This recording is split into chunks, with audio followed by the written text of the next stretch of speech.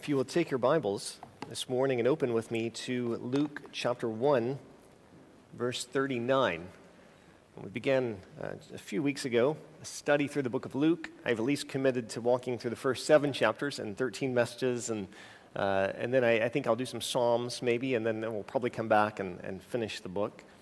But this morning, our text is Luke 139 through verse 56, which if you have one of the red Bibles, is on page 856. Now, John mentioned next week, Jonathan Bain, whom we sent out, will be back. I've asked him at the beginning of the year, I talked to him and said, I would love to have you back and preach at some point, and so we settled on next Sunday. So I'll preach today. Jonathan will be here next week, and then we'll dive more into the book of Luke and a number of consecutive weeks. So if you think I'm ready to settle down in this book, we'll get there. But this morning, we're looking at 139 through 56.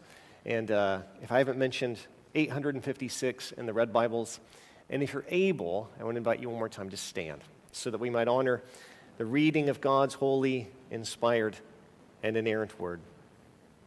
Luke 1:39. In those days, Mary arose and went with haste into the hill country to a town in Judah. And she entered the house of Zechariah and greeted Elizabeth. And when Elizabeth heard the greeting of Mary, the baby leaped in her womb. And Elizabeth was filled with the Holy Spirit. And she exclaimed with a loud cry, "Blessed are you among women, and blessed is the fruit of your womb. And why is this granted to me, that the mother of my Lord should come to me? For behold, when the sound of your greeting came to my ears, the baby in my womb leaped for joy. And blessed is she who believed that there would be a fulfillment of what was spoken to her from the Lord. And Mary said, My soul magnifies the Lord, and my spirit rejoices in God my Savior, for he has looked on the humble estate of his servant. For behold, from now on all generations will call me blessed, for he who is mighty has done great things for me, and holy is his name. And his mercy is for those who fear him from generation to generation. He has shown strength with his arm. He has scattered the proud in the thoughts of their hearts. He has brought down the mighty from their thrones and exalted those of humble estate. He has filled the hungry with good things, and the rich he has sent away empty. He has helped his servant Israel in remembrance of his mercy, as he spoke to our fathers, to Abraham and to his offspring forever. And Mary remained with her about 3 months and returned to her home. Would you remain standing as we pray? Father, as we now hear the preaching of your word, we pray that you might allow this to be more, that it would not be a demonstration of the wisdom of man, but a demonstration of the Spirit of God working in power among us. That you would take, that you would remind me of what it is that I need to say, that you would bring to mind, perhaps, things that I haven't even planned on saying, that you would want me to say, and then that you would allow those words to be empowered so that they might penetrate our hearts, to change us, to conform us more to the image of your glorious, crucified and risen and reigning Son. In whose name we pray, amen. You may be seated. The other day, I was browsing a social media site, not that I recommend that or anything, and I came across someone who asked a question. And the question was, if you could say just one word to yourself 20 years ago, what would you say? I saw that question. I was a bit provoked by it, so I began thinking, and I struggled. And so I decided that I would just look and see what others said. And I can't remember if it was the first, second, or third comment, but early on, someone said one word I would say is Amazon. And I thought, that's pretty clever, all right? Because the idea is that 20 years ago, I actually tried to look this up. I wanted to be able to tell you, if you invested in Amazon stock 20 years ago, you would have done, your money would have increased this much. But I'm not crafty enough on the internet or in economics to find that out. I can tell you, in the last 5 years, which comes up pretty quickly. In the last 5 years, if you had invested, it would have quadrupled in the last 5 years, right? So I thought, that's well done, Amazon. Good one word. The reason I think those kinds of things, people ask those kinds of questions, is because, and the reason why we're gripped by them is because I think it is exciting to think, if I knew what the future held, certainly I would make decisions differently now. Or if back then I had known what the future held today, I would have made decisions back then. I think all of us could say, if we had known, for example, the increased prices in the last year, we might have bought a few things last year that we've waited until this year to buy. Maybe gallons and gallons of gasoline, stored them in our garages or something. But have we ever given thought to the fact that what we crave so much, to know what the future holds, to know how our present actions will impact our future, is actually very much unveiled for us in the Scripture? I mean, again and again, the Bible not only tells us what is coming, but actually tells us how the future, what will happen in the future, what will happen in the days to come, based on what we do now. For example, Jesus says, do not store up treasure for yourself on earth. Now, he could have left it there, right? We're commanded to obey all that Christ commands. He's made one very clear.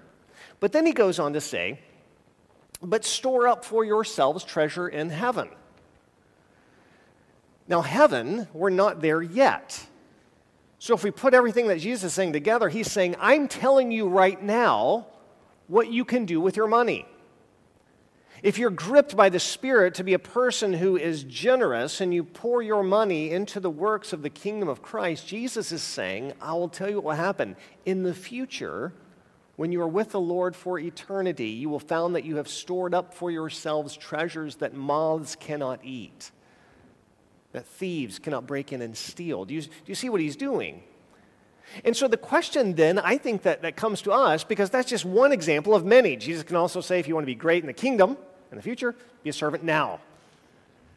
When you do good works, do not do them in order to impress and be seen by others, but do them in secret, and your Father who sees in secret now will reward you openly then. And so in some way, I think if we pay attention to our Bibles, this very thing that we supposedly long for, wanting to know how our present actions can impact the future with certainty, we have. So then that raises another question, doesn't it? Why then is it that so often we do not then abide by what the Bible says we ought to do, knowing full well the impact it will have on the future? And not just any future, but an eternal one.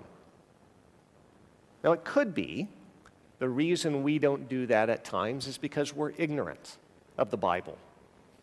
So maybe, for example, this is the first time you're hearing about Jesus, for example, saying that we can use our money now to store up treasure for heaven then. My guess is, though, for most of us, it's not that we're ignorant. And so then the answer to the question may be that we don't really believe. After all, James says, you tell me that you have faith apart from works, I'll show you my faith by my works. James says, if you want to give evidence that you actually believe, you begin living it out. And so if this is our struggle as believers, that sometimes we fail to truly believe what the Bible says and live in light of it, then it's very good for us to take some time and consider Luke 1, 39 through 56. This text takes place right after the events that we looked at a few weeks ago when we last looked at Luke, after the angel Gabriel comes to Mary and tells her that though she is a virgin, she will bear a son, because the Spirit himself will bring about this conception, and she will carry this Christ child and give birth to him herself. She will be the mother of our Lord. Well, right after this section then, Luke picks back up with showing the combination of Elizabeth and Mary together, the two women who are going to have what seem to be impossible births. Elizabeth giving birth to John the Baptist, though she is old and barren. Mary giving birth to Jesus, though she is a virgin. And as we then look at their encounter, as they get together and begin exchanging dialogue in Luke 1:39-56, what I want us to see is one truth about God's Word and two truths about how God acts.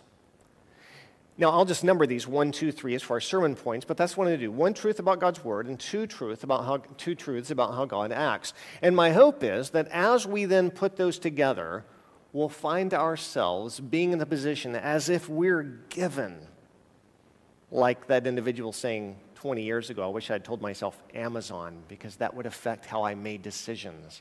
My hope now is that after we see these two truths about how God acts, after we see this one truth about what God's Word is, that it will impact how we live in the present now.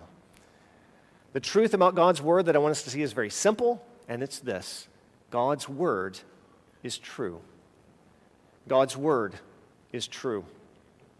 As Luke opens our section, he writes in verses 39 and 40, "In those days Mary arose and went with haste into the hill country to a town in Judah. And she entered the house of Zechariah and greeted Elizabeth." Now, when Luke says, you'll note there in verse 39, she arose and went with haste. So Luke wants us to know that apparently, after the angel Gabriel told Mary, you're going to bear a son, though you're a virgin, you will be overshadowed, overcome by the Holy Spirit, and the Christ child will be conceived in your womb. Apparently, at that point, she does not go and communicate to her betrothed husband Joseph. There's no mention of that. There's no mention of any other actions. Apparently, she just gets herself and goes. She's headed off to Judah because she wants to speak to her relative Elizabeth, whom the angel has told is also expecting a child. Now, from what I've read in commentaries, the trip from where Mary would have been to where Elizabeth would have been is an 80 to 100 mile journey. This is quite a commitment. And my guess is that she's eager to go and speak to Elizabeth because she wants to celebrate with her that both of them have been given news that the seemingly impossible, each of them bearing a child, is coming about. Now, if she's eager to see Elizabeth, because it will be an opportunity for each of them to share what's happened and kind of get encouraging and fun words, the reality is Mary gets much more than she's expecting. Luke tells us in verse 41 that after she gets there, after her 80 to 100 mile journey, she walks in, and the baby, John the Baptist, Elizabeth is about 6 months pregnant now, the baby in her womb, John the Baptist, leaps up within her as Mary comes. Now, that alone would have been a very encouraging thing to happen. I mean, could you imagine if Elizabeth had said to Mary, when you walked in, just your presence coming into the room caused the baby within me to leap up. They could have both sat and shared stories. Yeah, Angel Gabriel came to me. He came to me as well. And they could have sat and reasoned together. Wow, it really looks like God is up to something. But much more than that happens. It's not just that the baby leaps up in her womb, but at the end of verse 41, Luke notes for us, and Elizabeth was filled with the Holy Spirit, which is his way of indicating to us that what Elizabeth is about to say is a word of prophecy. Elizabeth begins to prophesy. In verse 41, Elizabeth was filled with the Holy Spirit, verse 42. And she exclaimed with a loud cry, "Blessed are you among women, and blessed is the fruit of your womb. And why is this granted to me, that the mother of my Lord should come to me? For behold, when the sound of your greeting came to my ears, the baby in my womb leaped for joy. And blessed is she who believed that there would be a fulfillment of what was spoken to her from the Lord." Now, again, can you just note the kindness of God here? Mary believed what the angel Gabriel told her. We know that's true because not only did Luke tell us in that text, but Elizabeth confirms in verse 45, "Blessed is she who believed there would be a fulfillment of what the Lord had spoken to her." So Mary believed what the angel said to her, that the Christ was going to be conceived in her womb, that she would give birth to the Messiah, the Lord God, though she was a virgin. And yet, the Lord still gives her word of confirmation. Elizabeth, as Mary comes, is filled with the Spirit and not only prophesies, yes, you actually are pregnant. The Christ child is now going to grow in your womb, but she declares about Mary in verse 43 that she is the mother of my Lord. In other words, Mary, yes, the one in your womb whom you will name Jesus, he is the God-man. In other words, what happens in these first few verses is Luke is showing us in this conversation between these two women that God's word, what God had spoken, is true. It's coming about. Now, that's how our text begins. It's also how our text ends. After Elizabeth says this to Mary, which of course you can just imagine the confirming, kind nature, that Mary feels loved by God because he's gone to the extent of saying, you believed, but let me just show you again that what I've said is true. Mary breaks out in song. The song is called the Magnificat. That comes from the Latin term for the word magnifies that you'll see in verse 46. My soul magnifies the Lord. This is the song she sings. We'll go over it in detail in a second, but I want you to note the last couple of verses in the Magnificat, verses 54 and 55. After noting this song, she says in verse 54, he, that is God, has helped his servant Israel in remembrance of his mercy as he spoke to our fathers, to Abraham and to his offspring forever. In other words, Mary ends the song saying, Lord, and the reason you're doing this is because you told our fathers, Abraham, Isaac, and Jacob, that you would do it. In other words, the text begins with Elizabeth and Mary saying, God has fulfilled his word. And it ends with Mary saying, God, you have fulfilled your word. This section is bracketed by Luke reminding the reader, reminding us that God's word is true. It is true, it is trustworthy, it is reliable. As we've said many times, when you pick up the Bible and you read, or you say something like, the Bible says, that is the equivalent of saying, God says. Now, if we really believe that's true, that this book is God's word, that these words are God's words, then it would be foolish of us to do anything other than emphasize it both in our lives and in our worship, right? There's a reason why when we gather, we open with the reading of God's word, that everything we do really is a response to what God has revealed to us in his word. It's the reason the word is the emphasis of what we do in worship. And it's therefore rational, reasonable for us, if the Bible is God's word, that we would base our lives on it. I want to note something interesting. We know that Roman Catholics will often look at Mary and exalt her in a way the Bible doesn't. She is exalted. She's been the blessed, gracious mother of our Lord, the one who was able to bear Christ in her womb. The Roman Catholic Church sometimes will speak of Mary being sinless, which is not true, which will speak of Mary being a perpetual virgin, which is not true. Joseph did not know her until Jesus was born. Then he knew her and they had children together. Or speak of Mary being ascended bodily into heaven, again, which is not true. But note what Jesus says when someone says to him, blessed is your mother. Look over just a few chapters, Luke chapter 11. In Luke chapter 11, verse 27, which is on page 870 of the Red Bibles, Luke records this note.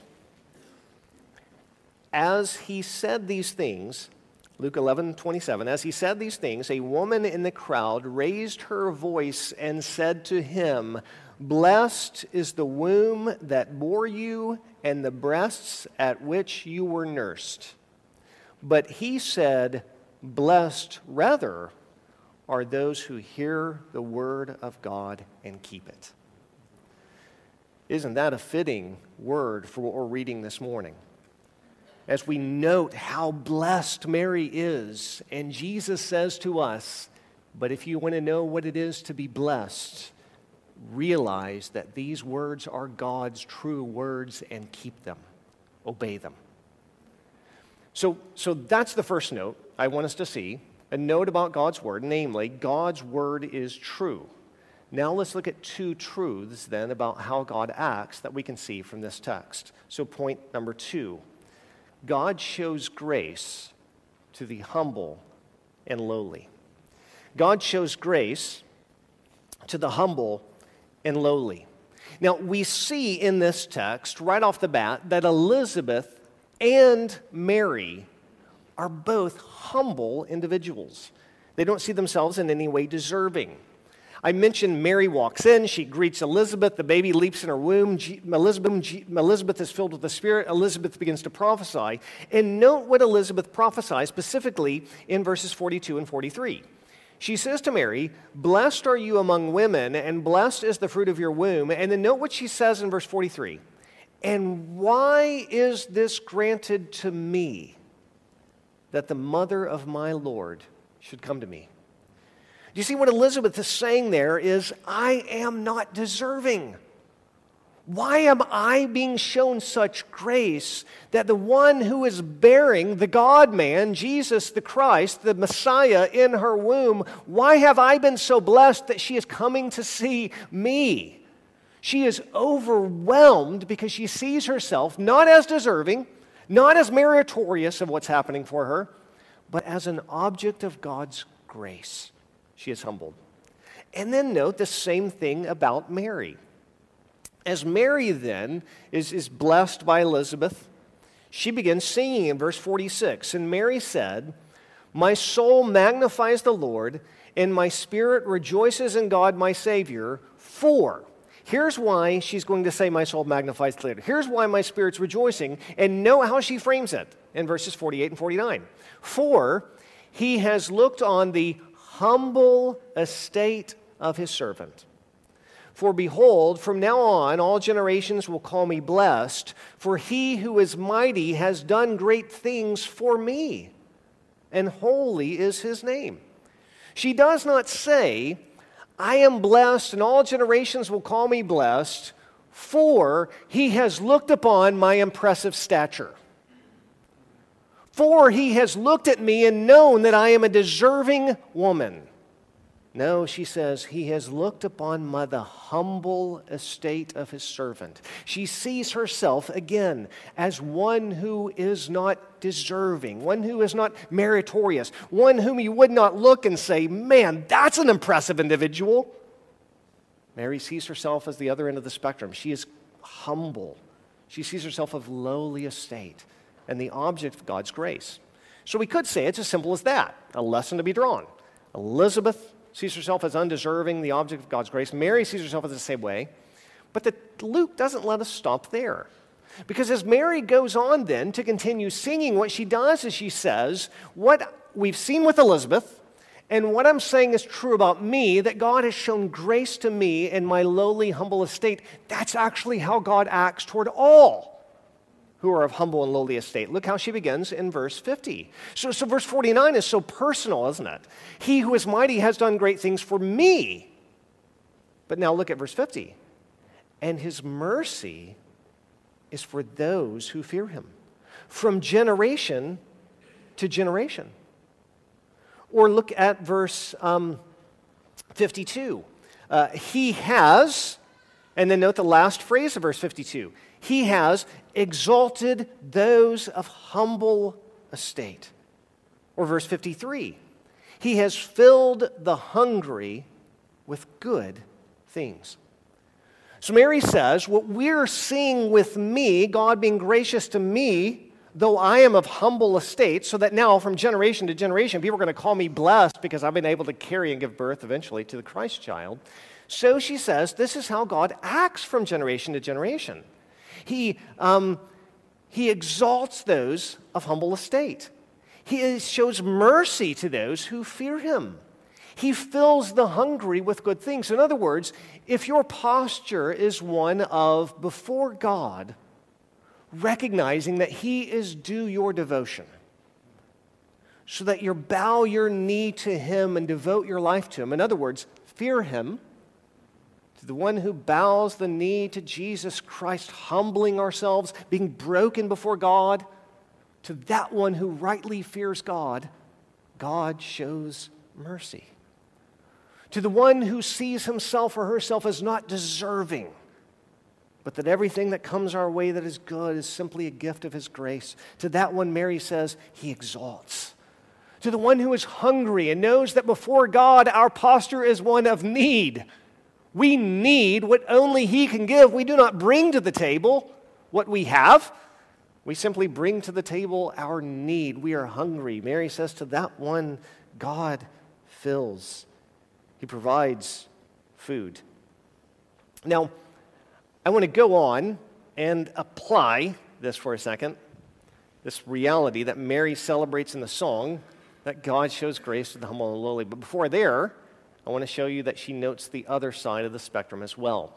You may have noted, for me to make this point, that Mary says that God exalts the humble and lowly. And I've kind of cherry-picked her song a bit, haven't I, in verses 50 and 52 and 53, because she says more than what I've said. So let me now read the other side of it, and we'll get to point 3, a second way that God acts, namely, point 3, God opposes the proud and lofty. So on the one hand, God shows grace to the humble and lowly. On the other hand, God opposes the proud and lofty.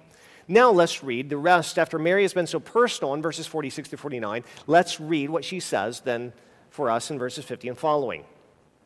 And his mercy is for those who fear him from generation to generation. But now note the opposite of that, verse 51.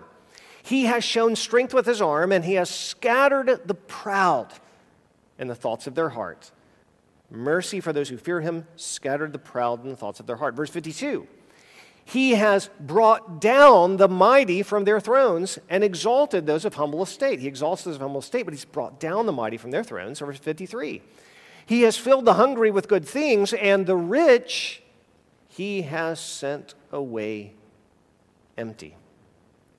Now, first of all, I think we can note that seems weird if we really think about it. So here's the setting. Mary's just been told from an angel, you're going to have a baby, though you're a virgin. And the baby's the Messiah, the one we know as the God-man, Jesus Christ. She goes to see her relative Elizabeth. Elizabeth's filled with the Spirit. She prophesies. She confirms, Mary, this is right. You believed God, and you believed him, and it's true. And the child you're bearing is my Lord. And Mary breaks out in singing. You would expect it to be something like the doxology, maybe. And instead, in her song, she says, God has scattered the proud in the thoughts of her heart, brought down the mighty from their thrones, and sent away the rich empty. That's weird, isn't it? But Mary's not alone. You may remember from the text that Ted read earlier, in the Old Testament, in 1 Samuel 2, Hannah was a barren woman. Couldn't bear a child. She was sobbing before the Lord one day in prayer, and the Lord heard her prayer and answered her prayer, and she conceived and bore a son that she would name Samuel. 1 Samuel 2 gives us Hannah's prayer right after she finds out that she's conceived and is bearing a son. Now let me just ask you, when you're getting ready, if you maybe a married couple the first time you found out you're pregnant, think about if you said, hey, let's sing together. Maybe you didn't, but if you did, would you sing a song like this? Hannah says in 1 Samuel 2 as she sings, my mouth derides my enemies.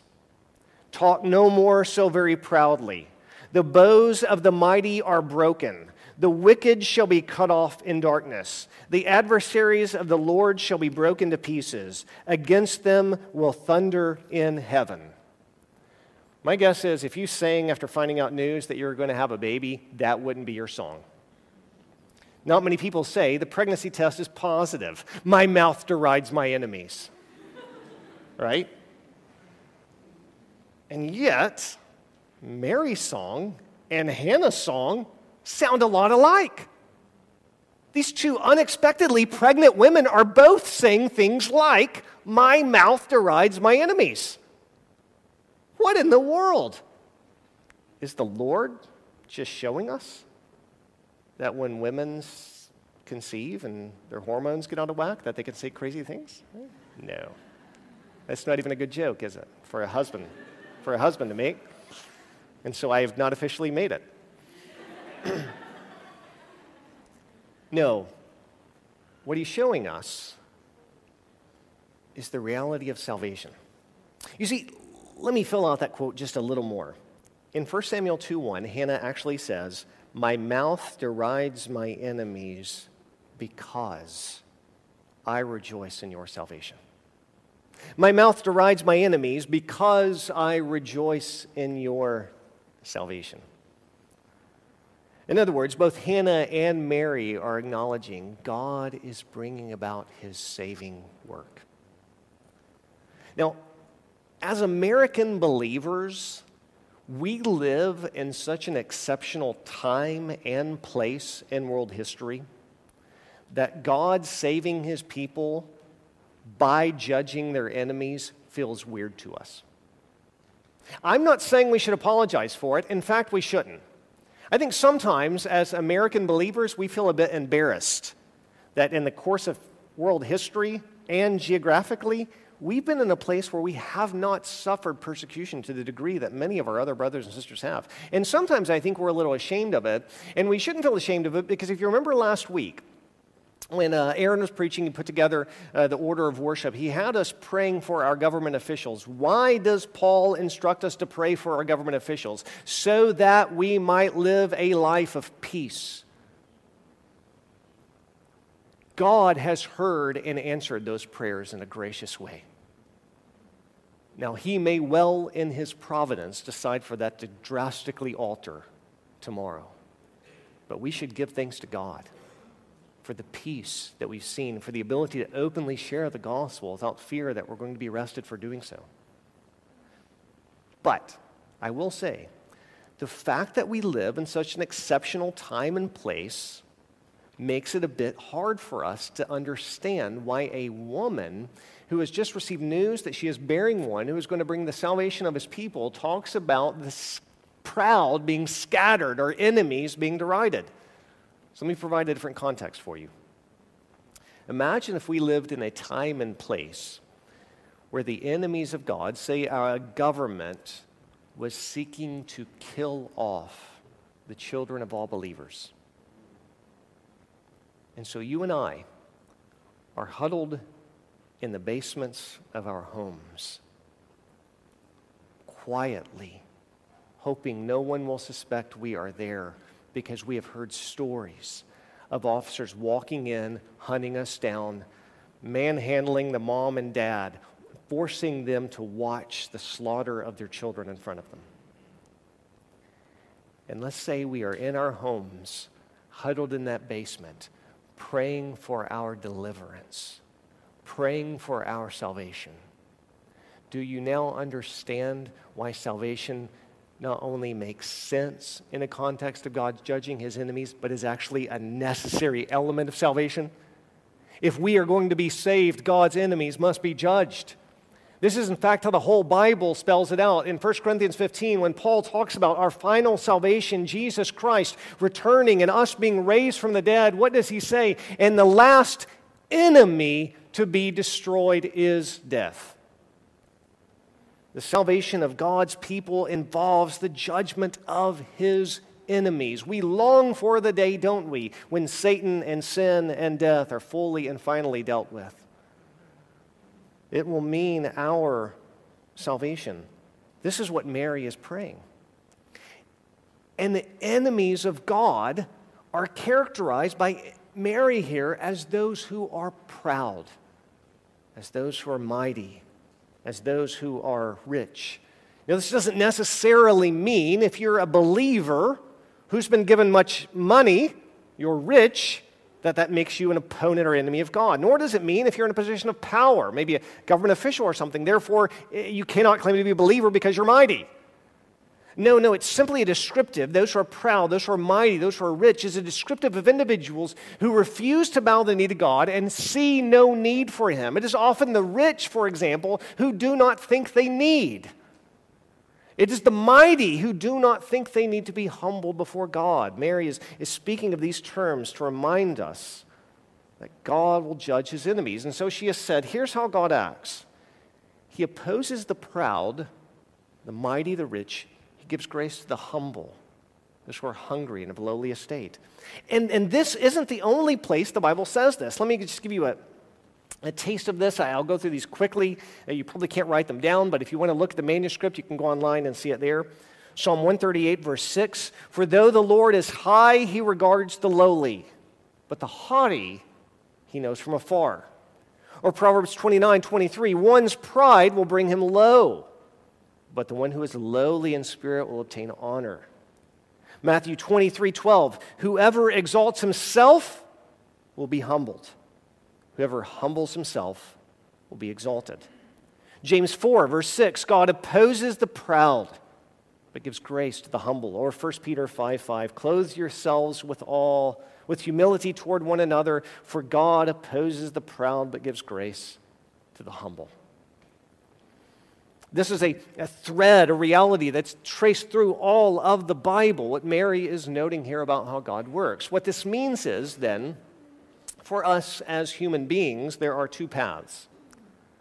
Before Jesus Christ, we will either humble ourselves and be reconciled to God, or we will remain exalted in our pride, and he will oppose us as his enemies. Now, it is right for us to say that when we preach the gospel, we make the offer of the gospel to all men. The offer of the gospel, I think that's a fair word, because what we're saying to us is that you can be reconciled to God.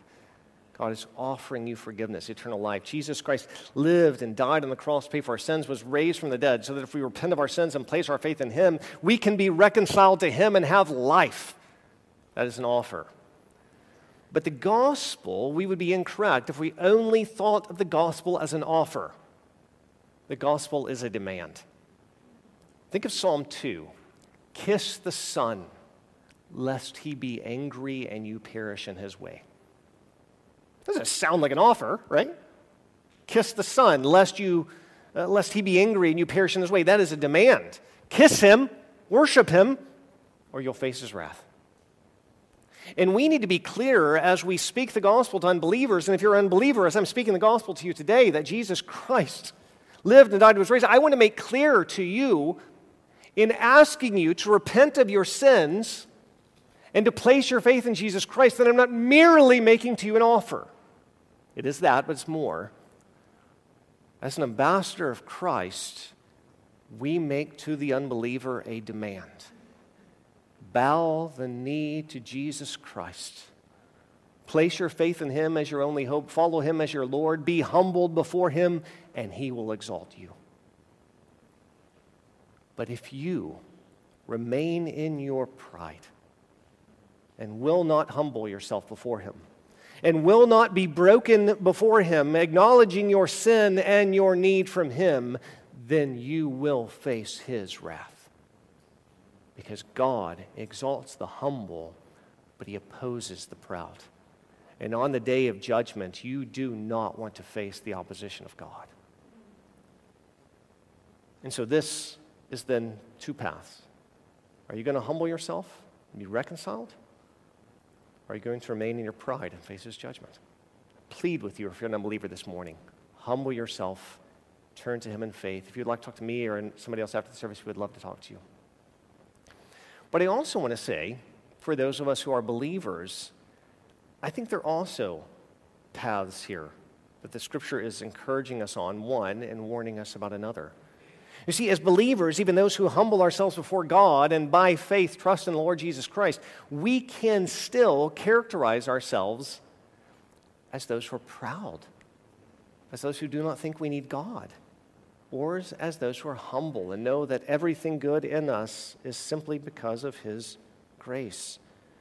And so I want to encourage you, if you are a believer this morning, make sure that you are being characterized by humility in your life that knows that nothing good you have is deserved, but that you are an object, that your life, that you have become an object of the Lord's grace. This is one of my prayers for us as a church. We were discussing the other day in a meeting amongst pastors, and we were talking about plans, ultimately our hopes to build a new sanctuary. And I was just projecting ahead, saying, Lord willing, we'll be around, 20 years from now, 25 years from now, 50 years from now, and so on and so forth. And I'm going to be honest with you. One of my great fears, the thing that I specifically pray for us as a church, is that we would never be lifted up in pride. Because the Lord loves his children too much for us to characterize ourselves with the things that he says characterize us as enemies and not oppose us. He loves us too much to let us be if we exalt ourselves in pride and are characterized by those things that characterize his enemies. In those cases, he is gracious enough to bring us low, isn't he? So that we might be humbled. So one of my prayers for us as a church is, God, make sure we always understand we are who we are by the grace of God. May we never lose sight of that. And as individuals, isn't this instructive for us as well? My mind first goes to our young people, though this is not simply for them, but anytime you're preaching a sermon, if you say something like, hey, young people, they tend to listen. So, hey, young people, there's a real temptation, I think, especially when you're young. It can characterize all of life, but especially when you're young, there's a temptation to want to chase after those things that the world applauds. Popularity, just think of what the word means, right? It means that you're well known, you're well acclaimed among the world, right? So there can be a temptation for us, especially in our youth, I think, to say, I want to chase after those things that are impressive. Well, the things that are impressive to the world is when we are those who are mighty or rich or have little need, right? When we look that we are puffed up and exalted among the world, those things are attractive. People don't typically applaud chasing humility, acknowledging your need.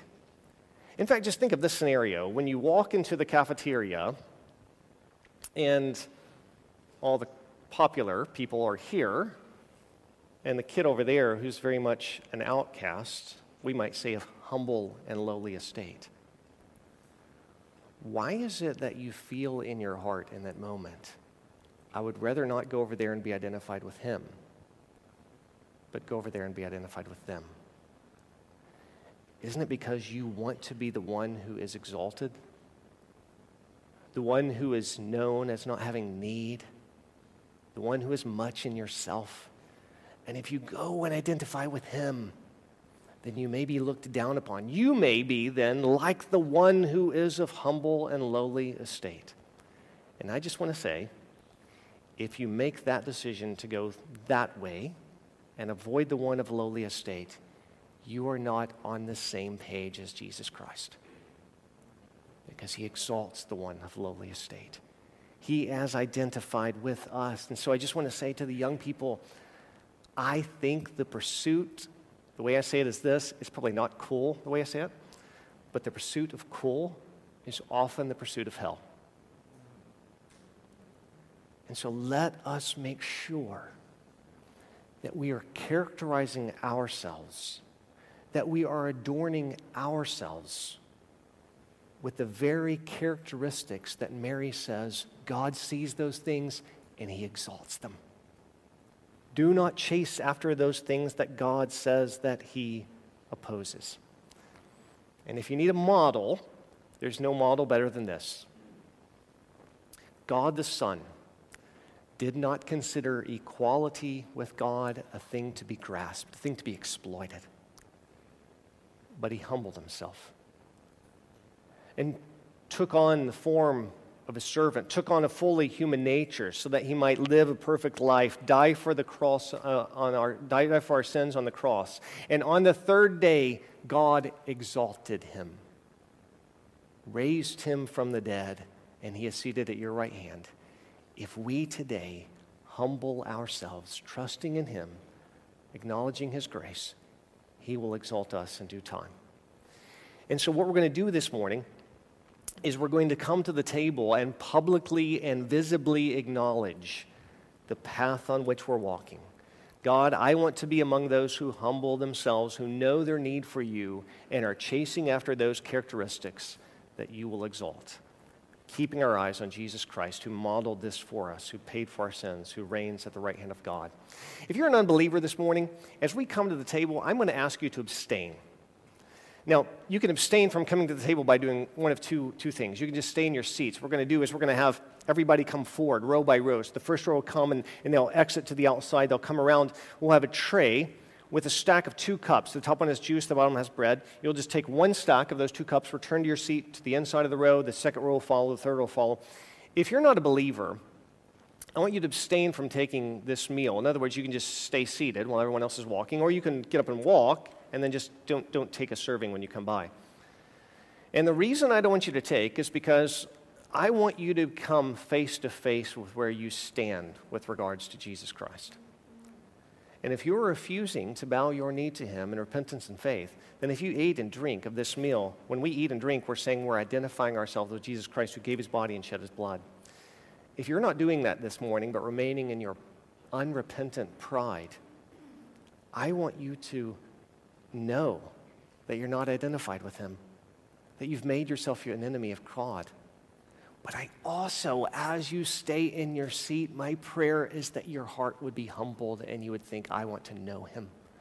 I want to profess my faith in Christ in baptism, and then I want to come to the table week by week and show that I am with him. If you are a believer this morning, this is an opportunity for visibly professing our faith is in Jesus Christ. We're walking in repentance and faith, and as we do that, he will exalt us on that day. So let's take a moment of silence as the pastors get in place, as the musicians get in place, and then we'll come to the table this morning.